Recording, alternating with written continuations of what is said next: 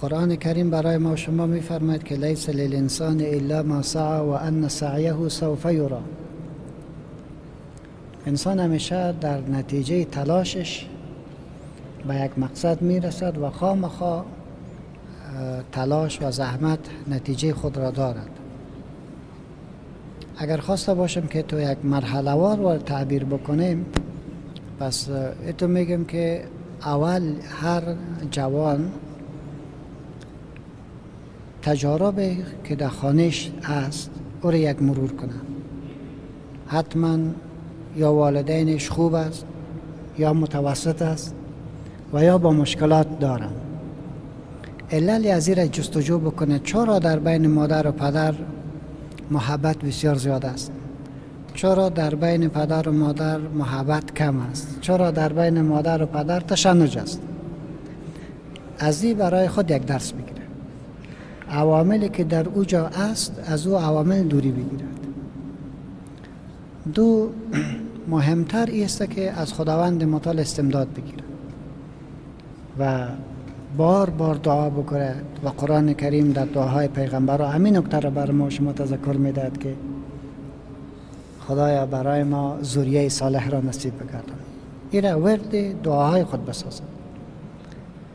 انگامی که یک کسی را یک خانواده را تعیین میکند، تعیینش به اساس مصلحت دینی باشد، نه قوم، نه پول، نه حسن. ترجیح بدهد قضیه دین را، فاظفر بذات الدین تربت یداک. انگامی که او را ترجیح داد، باز انتخاب را به اساس استخاره بکند. رسول ما صلی الله علیه و سلم می فرماید هر کدامتان وقتی که یک کار بزرگ را انجام می دادین استخاره بکنید و هر کس که در امور خود استخاره نمی کند فلا یلومن الا نفسه، فقط جز خود کس دیگر را ملامت نکنه. چرا استخاره نمی کنی؟ بنان وقتی خواستی که یک خانه را تعیین کردی که من میخوایم با این وصلت بگیرم، برو استخاره بکن.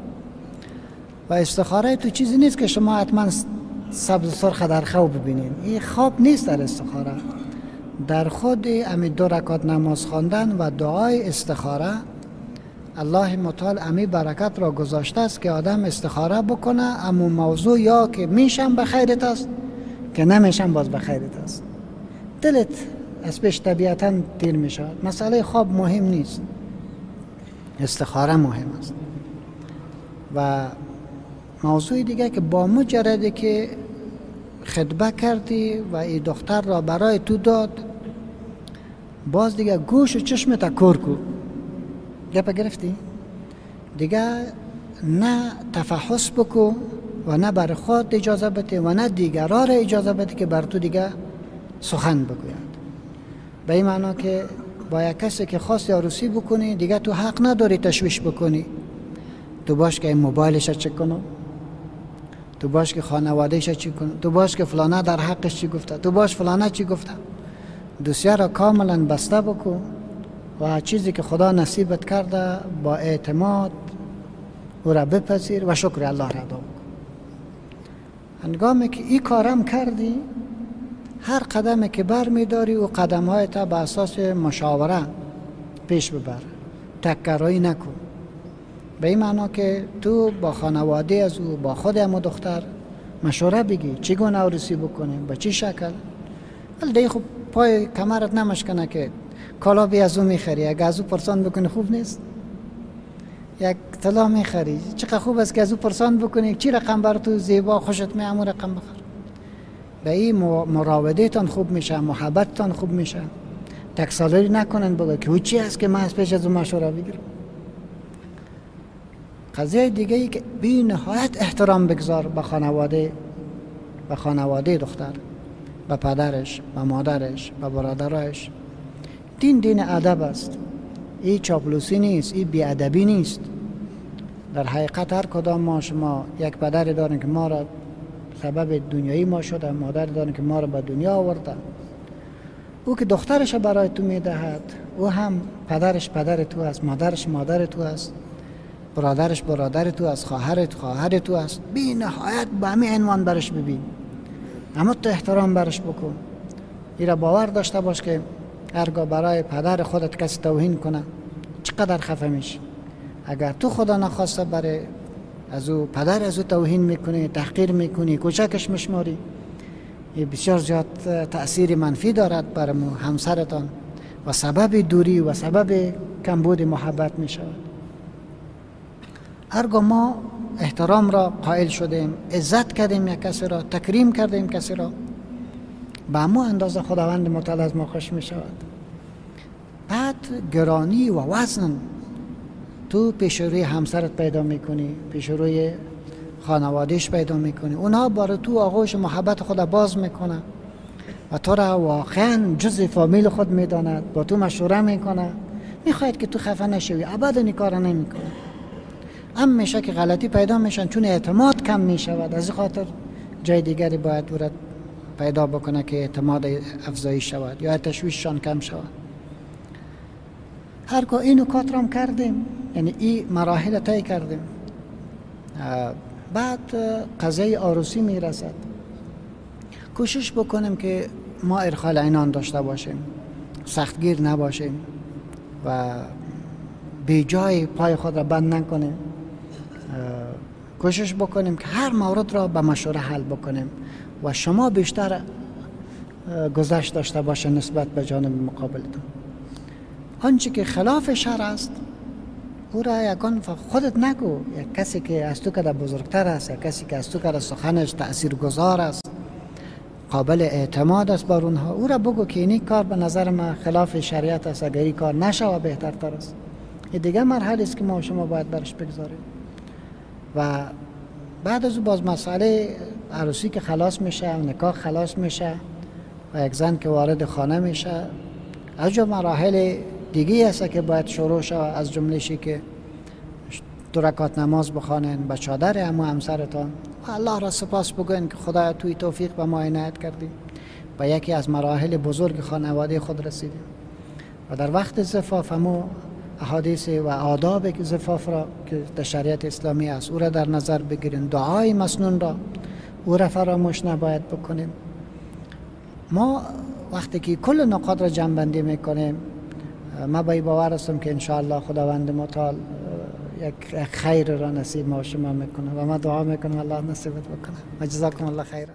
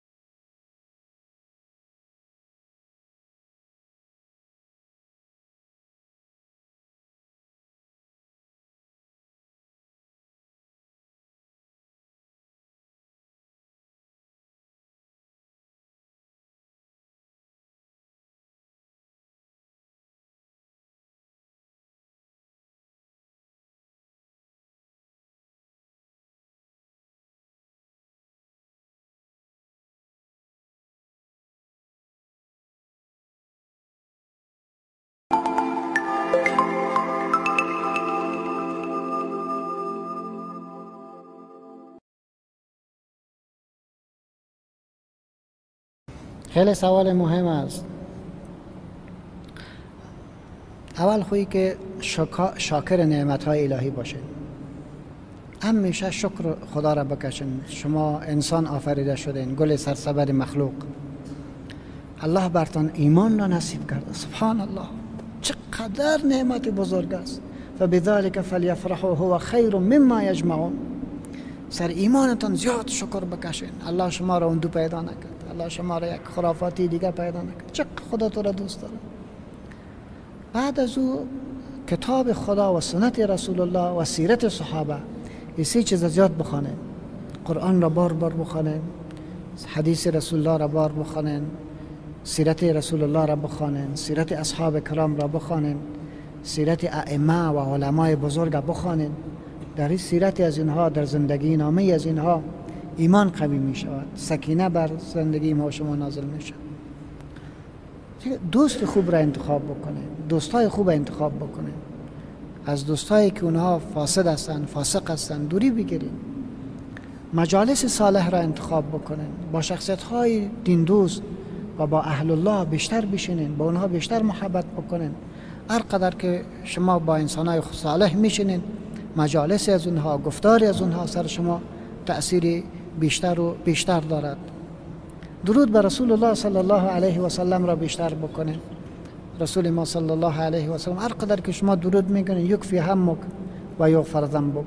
هر مشکل داشته باشه الله برات حل میکنه و الله متعال گناهایت برات میبخشه. دعا را بیشتر بکنید، همیشه از الله دعا بخواین، خصوصا در اوقاتی که دعا استجابت میشود. بعد از اذان بهترین وقت است، روز جمعه بعد از اذان شام تا قامت گفته میشه. این وقت در وقت افطار، سحری، شب اخیر، این اوقات است که دعا باید شود. از دوستا بخواین دعا بکنه، از اهل الله بخواین در حقتان دعا بکنه. این اوقات است که ما را استقامت میبخشه. و آخرین نقطه ای که هیچ وقت متعرض نشین به تقدیر الله متعال، کاملا تسلیم باشین. اگر نعمت آمد شکر بکشین، اگر مصیبت آمد جز و فضا نکنین، بگوین انا لله و انا الیه راجعون. هر حالتی که بود شکایت به الله بکن، به مخلوق شکایت نکنی. و آخری گپ می که هیچ وقت به خاطر رضایت مخلوق الله را خفه نکن. هیچ وقت الله را خوش کن.